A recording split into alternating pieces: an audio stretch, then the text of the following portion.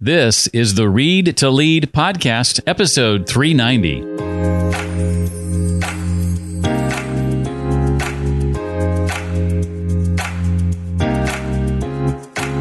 I believe that I was called to shift from being an executive pastor to a pastor to executives. And part of this book is about how do I help executives become better and care for their life holistically, not just their leadership duties.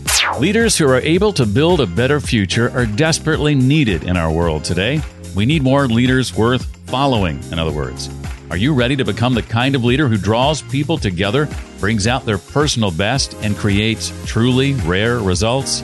Hi, and welcome to the Read to Lead podcast. My name is Jeff Brown, and I believe that if you want to achieve true success in your business and in your life, then intentional and consistent reading is a must. Part of my job is to narrow your reading list and then present the key insights and main ideas from the books we dive into here on the show each and every week. Today, we're joined by my friend Chris McClure, author of a new book called The Magnetic Leader, 18 Essential Actions of Leaders People Love to Follow.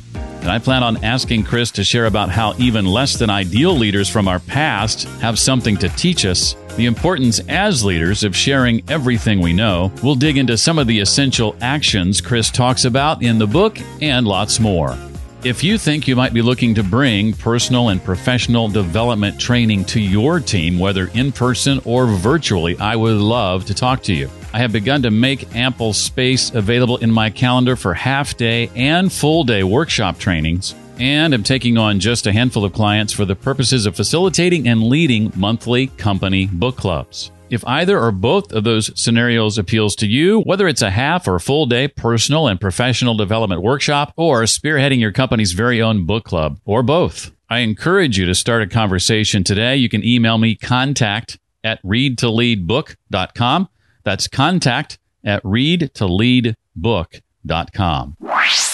Chris McClure is an executive leadership coach and author who helps entrepreneurs and executives become leaders people love to follow so they can attract quality team members and keep them engaged. I used to work for a leader who I loved to follow.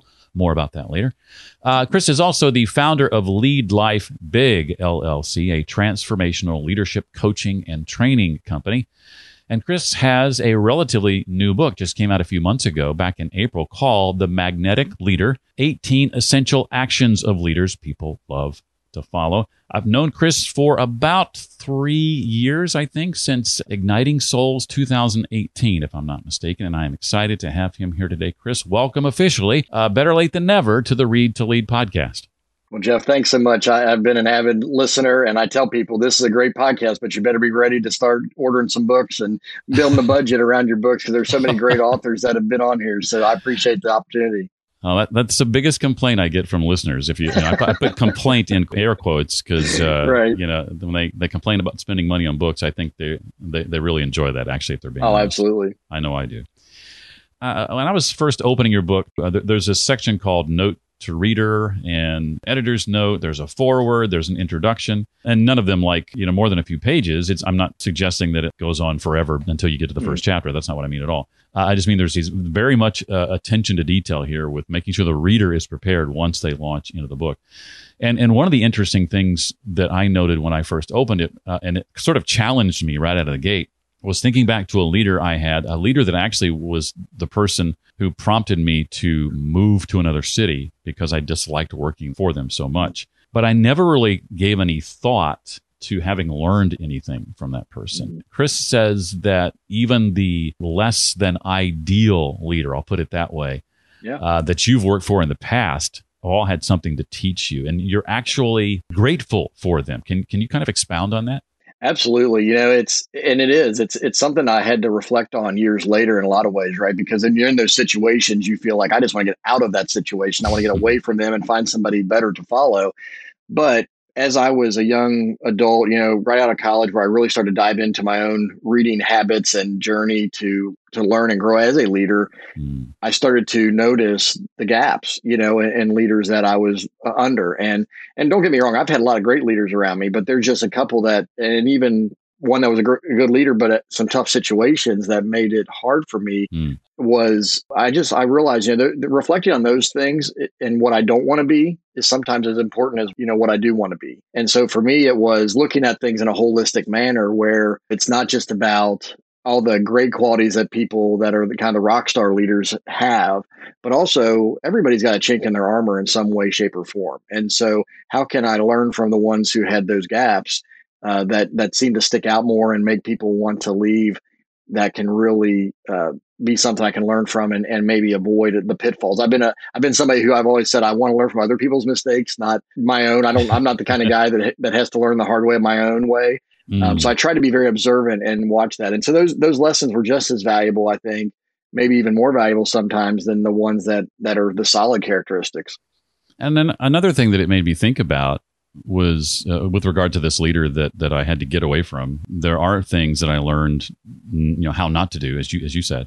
He's also responsible in many ways for me being where I'm at today. And when I say where I'm at today, I mean literally where I live, and the fact that I met my wife, and so there are many things I can thank him for if I'm being completely honest about it. Sure.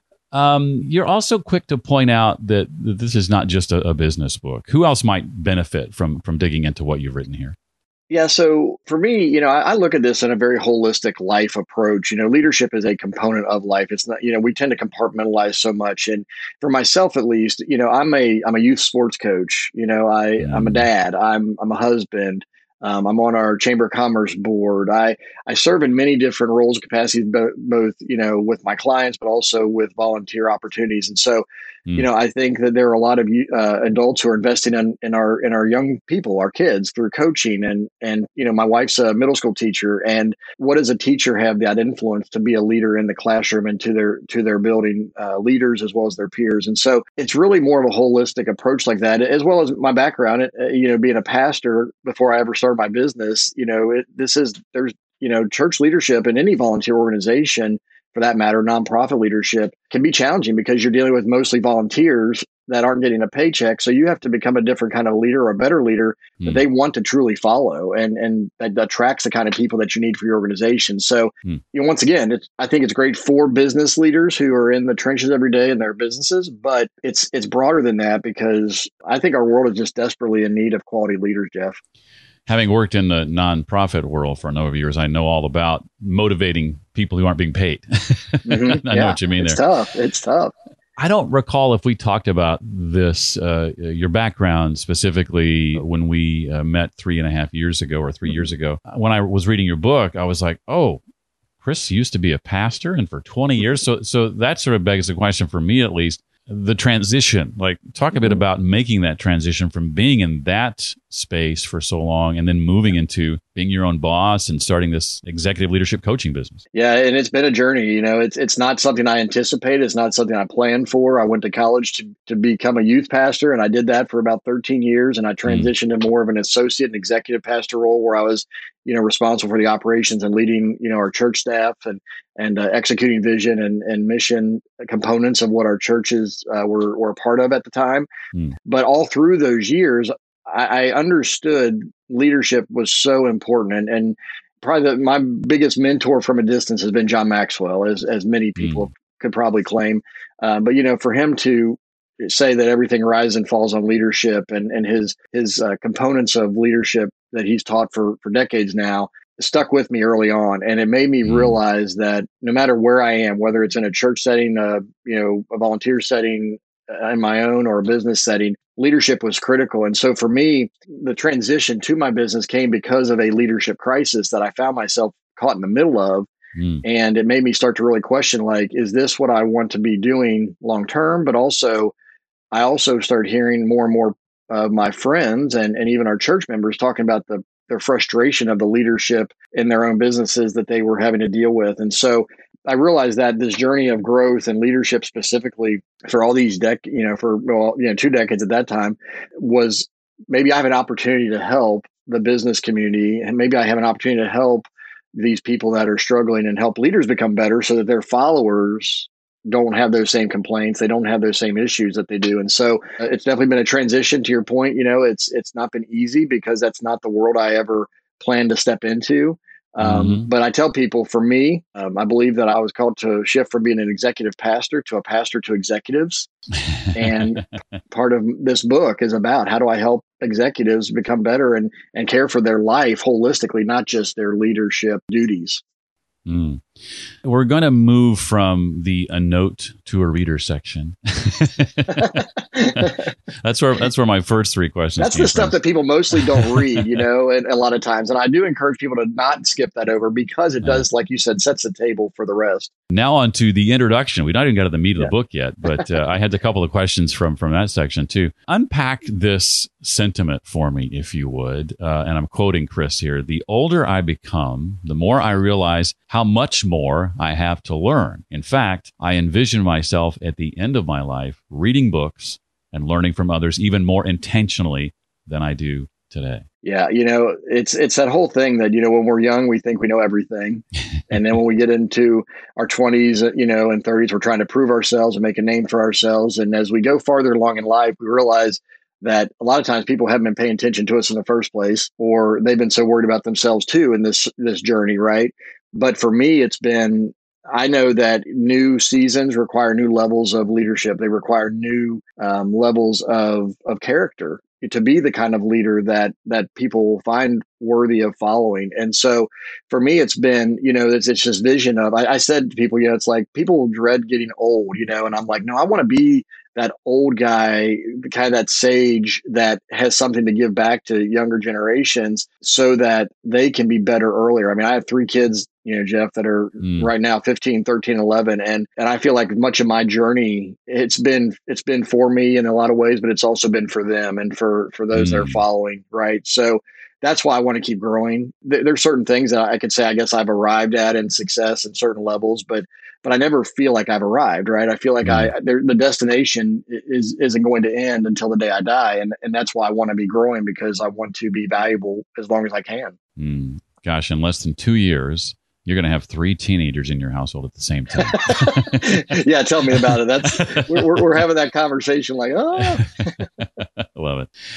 Well, when I think of past leaders, and many of them that I've worked with and for have been great. I think of some too, though, who, if I think back on it, seem to want to hold on to all their knowledge, to just keep everything close to the vest, almost afraid to allow the other people around them to grow and to be as smart as they are, quote unquote. What do magnetic leaders do, though, instead? Yeah, I think 2 key things. One is modeling, going first and demonstrating the skills, the abilities, the character that's required to be at that level.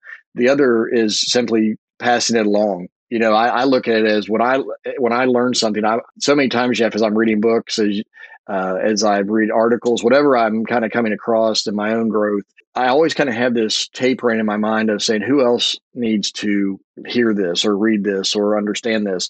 I don't want to be a dam that it stops with. I want to be a reservoir or a channel that continues, that I want to pass it along and pay it forward, because that's how I'm where I am today, right? I've had leaders in my life who I mentioned even in the book that have passed it along to me, that have paid it forward, that have helped me learn to really lead and to invest in myself. And that's why I even love this podcast being called Read to Lead, because, I remember as a young adult, some of my key leaders in my life in those early years, especially, were saying, leaders are readers and you need to continue to invest in yourself and grow. And the first leader that I really felt like I don't want to be like him told me, you need to quit reading so much because you're frustrated. Oh, wow. And I'm going, no, I'm raising my bar. I'm raising the bar for all of us. And I want us to all get there. It wasn't just about me. And that was one of those stinging comments, but it was also the tipping point of saying, you know what, he's not the right leader for me to continue to follow long term. And it wasn't much longer until I did, move on. But a lot of it is just that it's passing it along. It's not just to hoard it. It's not to keep it to myself. And I think a lot of people, they fear like if I empower or train or equip other people beyond me, then I'm not valuable. But the opposite is actually true. When you do share, when you do pass it along, you become invaluable because you're multiplying those leaders that are following you. So that's where the heart of that, I believe, as a magnetic leader, is somebody that people know that they're going to invest in me. I'm going to learn from them. I may not be with them forever, but they're going to help me get to different levels in my own life and leadership. And I will be successful because they care enough to pass it along and help me. Yeah, just for the record, saying something like "you need to stop reading around here" is like sacrilegious. I know, for real, right? Yeah. We don't know what that means at all. No, that's like I just it blew my mind when I literally sat across the table and heard that come out of somebody's mouth. Well, let's actually dig into some of the essential actions that Chris talks about in the book. The first one is about meeting needs. What steps, Chris, are necessary to meeting the needs of others strategically? And I love the word you use here, intentionally. Well, a lot of it starts with, I even go into it in this chapter about the word meeting itself. It makes a lot of leaders bristle because we're in so many meetings, just volume wise sometimes, but many times we feel like it could have been an email instead of a meeting, right? And so I kind of address that, kind of head on in this chapter. But the bottom line is, if we don't meet with our people to really discern their needs, then we aren't going to be able to ultimately do the other things of securing resources to help them with those needs, and then taking action to fulfill those needs. And those are really kind of the three steps I talk about is, meet with people to discern, secure resources to match needs, and then take action to fulfill those needs. Because if you do those things and you're mindful of that, intentional with that, then people really do start to know that you care about them and that you're a resource to them. And many times leaders have access to resources and people, whether, or books or opportunities that followers can't have access to on their own. And so that's why I think it's so critical to meet needs. And it just sets the tone for a good relationship with your followers when they know that you're listening, you're using your position or your role and your opportunities, your authority to help them and to really take action, not just saying that I want to help you, but they actually do. One of the things I like about the chapter titles or more specifically the essential actions that you call out is when we hear these phrases, I think it's fair to say that oftentimes the context of leadership is not what we think of first. When I hear the phrase meets needs, leadership isn't, for most of us, the first thing that comes to mind. When I read loves people, leadership often is not the first thing that comes to mind. So I love the dichotomy here. Another essential action of a magnetic leader, Chris says, is giving generously. In what ways can and should a leader live this idea out? Yeah, I think, a lot of it comes back to, once again, these are real life examples I often share, at the beginning of each of these chapters as well. And there was an older gentleman years ago that I was brought into his organization, and he was a very successful retired businessman in the Atlanta area. And he was so generous. And I just remember telling my wife, I want to be like him someday. And I started to really reflect on that. And what was it that he did? And he, first of all, he acknowledged what he couldn't do. He was very self-aware of his skill set. He was an entrepreneur. He could start things, he could get things going, but he wasn't the one to maintain it and to keep going. And so he was very aware of himself. But the generosity component that I saw was, he looked at his own resources. So I asked three questions. What do I have? What is the need, and how can I help? And that's where I felt like his name was Don, and he was a generous guy because he looked at what he already had at his disposal. He looked at the needs around him, and he asked himself, how can I help in this situation based on those two questions? And I believe that leaders can model that and ultimately do that. And that's part of even the meeting needs, essential action. It kind of ties back together there a little bit, right? Is if I have resources available to me, then I can give generously to those who I'm leading, no matter what that means, once I know what they are. And so there's an interconnectedness there for giving generously and meeting those needs that are at play at all times, I think. Well, let's talk about this nobility notion of essential action. It's essential action number 4. That's a word that we don't hear a lot these days. What does it mean to demonstrate nobility in the context of leadership? This book is very character-based and oriented in so many ways. I mean, that's the heart behind so much of it. But nobility is a word we don't use. And I know for me, when I heard, and I share this in the book as well, that the word nobility makes me think of like the medieval times, right? Of knights and kings and queens and, damsels in distress and all the fairy tale stuff that we've watched and read about over the years. And so, but when you really get to the heart of it, it's about having that noble desire to care for, help other people. It's about putting others first and wanting to serve their needs and help them as much as possible. And I talk here about aspiring to greatness. That it's I want to be the best I can be where I am with what I have, and really knowing that perfection isn't the reality that I'm going to have, but I can be the best I can be with the resource I have at any given time. But once again, it's about also excelling in character. Who you are is who you attract. Is actually the law of magnetism in John Maxwell's 21 Laws of Leadership book that really stuck with me years ago. Was when you are a noble person, when you pursue noble causes, then you're going to attract others who have the same heart, the same character, and that want to do the same things. And so I just think it's invaluable there. And then, just it's about doing what's right. Some of the toughest things in leadership are just doing the right things when the wrong thing or just a shade off, could be tempting to do just to kind of cover yourself, cover your organization. And sometimes you have to just really bite that bullet and just say, you know what, I've got to do the right thing, even though it may hurt right now. But when you do that, I believe you end up having the quality of nobility being played out in your life. You mentioned perfectionism a moment ago. Excellence and perfectionism, I think, are two words that people seem to often conflate these days. How does a magnetic leader, Chris, pursue excellence while avoiding perfection at the same time? Well, the first thing is you have to reject perfectionism and reject the notion of it, because what I have seen too often is great people who have great things to offer and share with their followers or with their audience.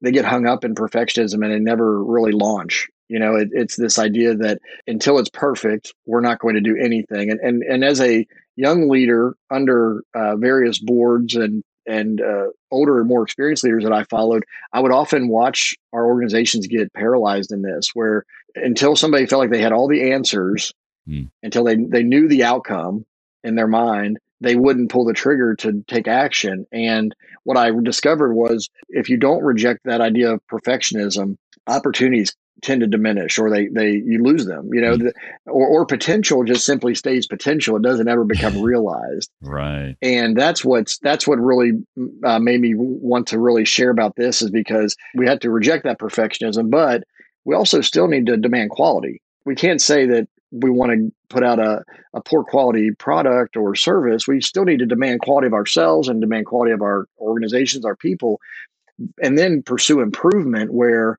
we're constantly, tweaking and adjusting to make it better. And even in the book, I talk about, there's certain industries where quality standards have to be higher right out of the gate than others. There's a difference between Google beta testing certain things versus Chevrolet putting out a car on the road that is, let's just try it. Like they have, there's life and death scenarios at play here, right? Versus, okay, let's try this app and see if it's helpful and works, and let's work out the bugs as we go. Different industries, different situations require different levels of quality assurance and standards for sure. But, one of the things that I note, in the chapter 2 is how new and improved has been a marketing tactic for years in all sorts of products that we see on the shelves, right? And it's because companies realize that even if it's been a good, solid product, there's always a way to make it better, to make it more, excellence today is much better than what excellence was yesterday many times. But an excellence tomorrow is going to look different. And it may not be big leaps and jumps. It's going to be, small adjustments here and there many times to make it just a little bit better. And it's that kind of that 1% better every day as a leader. How am I going to be excellent today compared to yesterday? And competing with ourselves really about how am I going to grow? How am I going to mature and lead my people in a way that takes them to where I need to take them, as well as develop them in the way that's going to be best for them and our organization. Good stuff, Chris. We've talked about now 4 of the first 5 essential actions. There are 14 other essential actions that Chris talks about in the book. Before I move on to some questions not related to the book per se, anything else from those other 14 that you want to make sure we walk away with today? Well, you had mentioned even just a few minutes ago, just that one of my essential actions in this is loving people. And that's essential action number 9. And I was asked actually at my book launch party, and I've talked to some others about, are one of these your favorite?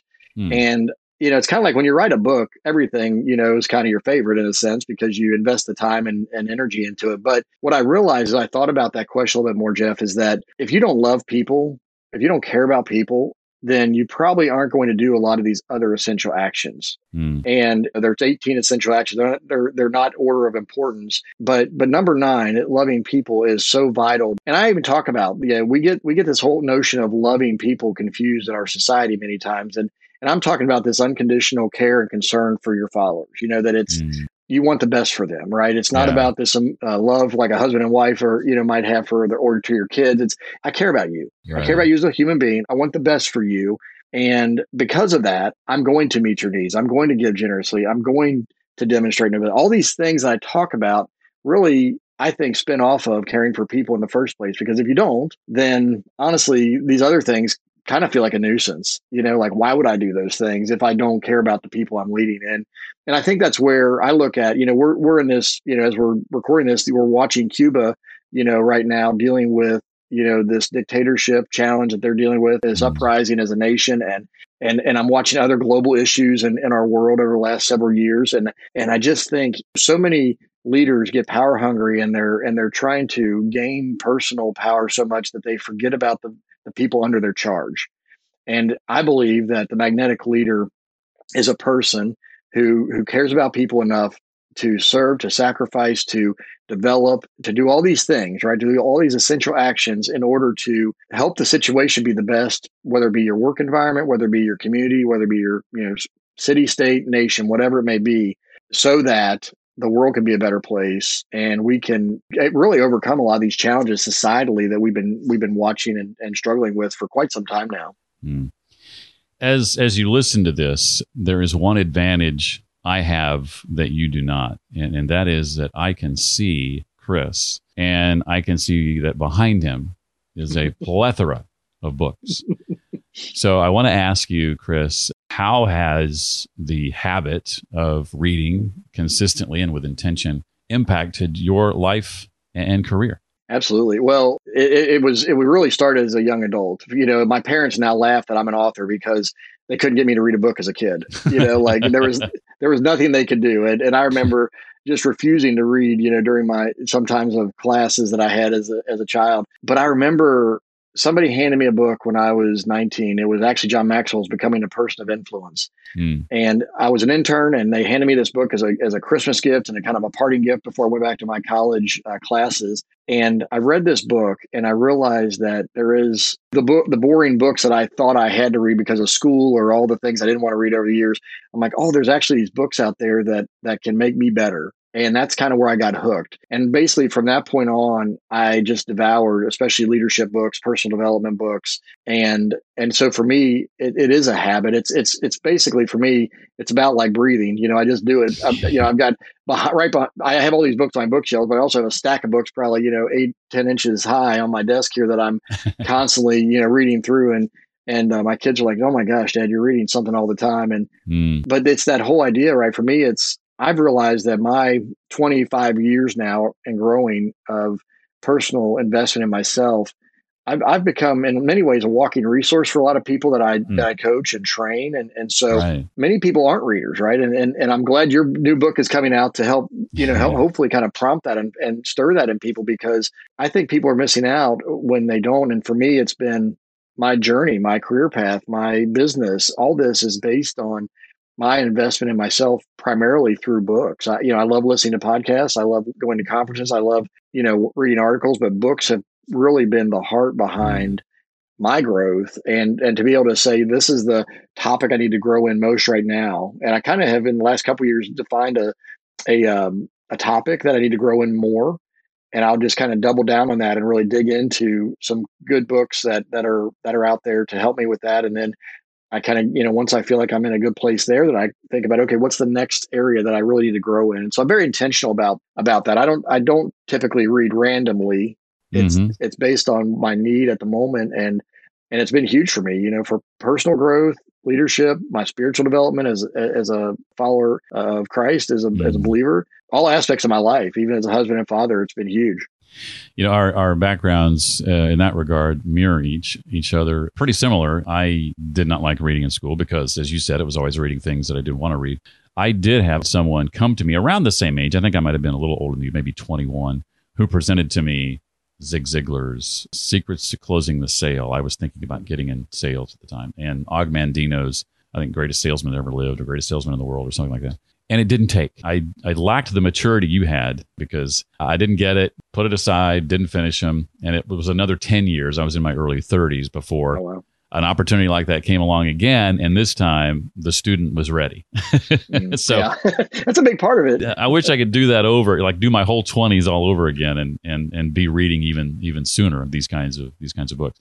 Well, you mentioned the John Maxwell book. Any other books jump out at you as ones that have had a huge impact on you over the years? Yeah, I think, well, and even another John Maxwell book, The 21 Irrefutable Laws of Leadership, was probably, beyond the other one was the one that really set the framework for me to really implement in my life. But a more recent one over the last few years, as I started my own business, that's paired up my faith and my business together, is Anointed for Business by Ed Silvoso. Ed's a man from Argentina that has just been leading transformational movements to help the marketplace for many, many years, both in a business as well as a spiritual, dynamic. Jeff, you talked about my transition earlier. That was one of my hardest transitions, was how do I take this reality that I've been a pastor for 2 decades and move into the business world? And do I talk about that much? How does that play together or not? And, right. And what I learned was that we are, we're whole people, right? I mean, so my faith had to come into play. My background had to come into play to who I am and be authentic. And Anointed for Business was a great book to help me understand how that all worked together. And so that was very foundational and helpful to me, and just my growth, and how this all looks for. So those are probably, like you said, there's tons of books on my shelf behind me and in front of me even. It was kind of hard to think about which, but at the same time, those are the ones that I think have, at least at this season of my life, have played the biggest role. Well, with the book now having been out for several months, you think about your coaching practice and other things down the road. What's ahead for you that you're working toward, that you're excited about and are in a position to share today? Yeah, absolutely. So just recently, I launched my own podcast called the Magnetic Leadership Podcast. That right now I'm walking through these essential actions kind of in an overview conversational style, but I'm going to be interviewing leaders who model these and emulate these as time goes on. Excellent. I'm super excited about that. Also, as part of this, I always had in my vision was to help leaders really implement. So I'm coaching clients through the content already, but also looking to develop more of a group coaching and membership model here, moving into the fall of 2021 here and beyond, because I want to train people and I want to be there to support them, but I also want to connect them, because there's so many leaders. We can often feel like we're on an island, at least of a philosophy, or do people get where my struggles, my challenges. And I think the higher leaders often get in organizations, the lonelier it can be. But I think there's a lot of great leaders out there that want to be better, that they want to be those high quality leaders that are going to bring transformation to their homes, their businesses, their communities, and ultimately, maybe even globally, depending on what opportunities they have. So those are the things that are in the works and soon to be released, so that I can help foster that kind of a leadership community that also, it's not just about leadership, it's also about the life of the leader, because I think that's so vital is, your leadership affects your life and your life affects your leadership. That there's just a synergy back and forth there. And it's because we're holistic people. Well, the book, again, is called The Magnetic Leader, 18 Essential Actions of Leaders People Love to Follow by Chris McClure. His first book, maybe not his last. He used to hate reading, and now he's an author, and he loves reading. Chris, thank you so much for being here. Love the book. I recommend everybody pick it up at where you buy your favorite books today. Chris, thank you so much. Absolutely. Thanks, Jeff. I appreciate the time on here. As always, if you'd like to connect with Chris online, follow up on any of the resources he mentioned, or dig more deeply into today's episode, you can do that at readtoleadpodcast.com/390 for episode 390. And as I make my way visiting companies both in person and virtually to present half and full day personal and professional development workshops, as well as leading and spearheading in-house company book clubs, I'd love to make room on my calendar for you and your team. To follow up and find out more, you can reach out to me directly, contact@readtoleadbook.com. That's contact@readtoleadbook.com. Hey, thanks for joining me for this conversation with Chris McClure. Next time on the show, we'll be sitting down with Ramsey Solutions' Christy Wright to talk about her brand new book. I hope to see you next time. Until then, as always, remember, leaders read and readers lead.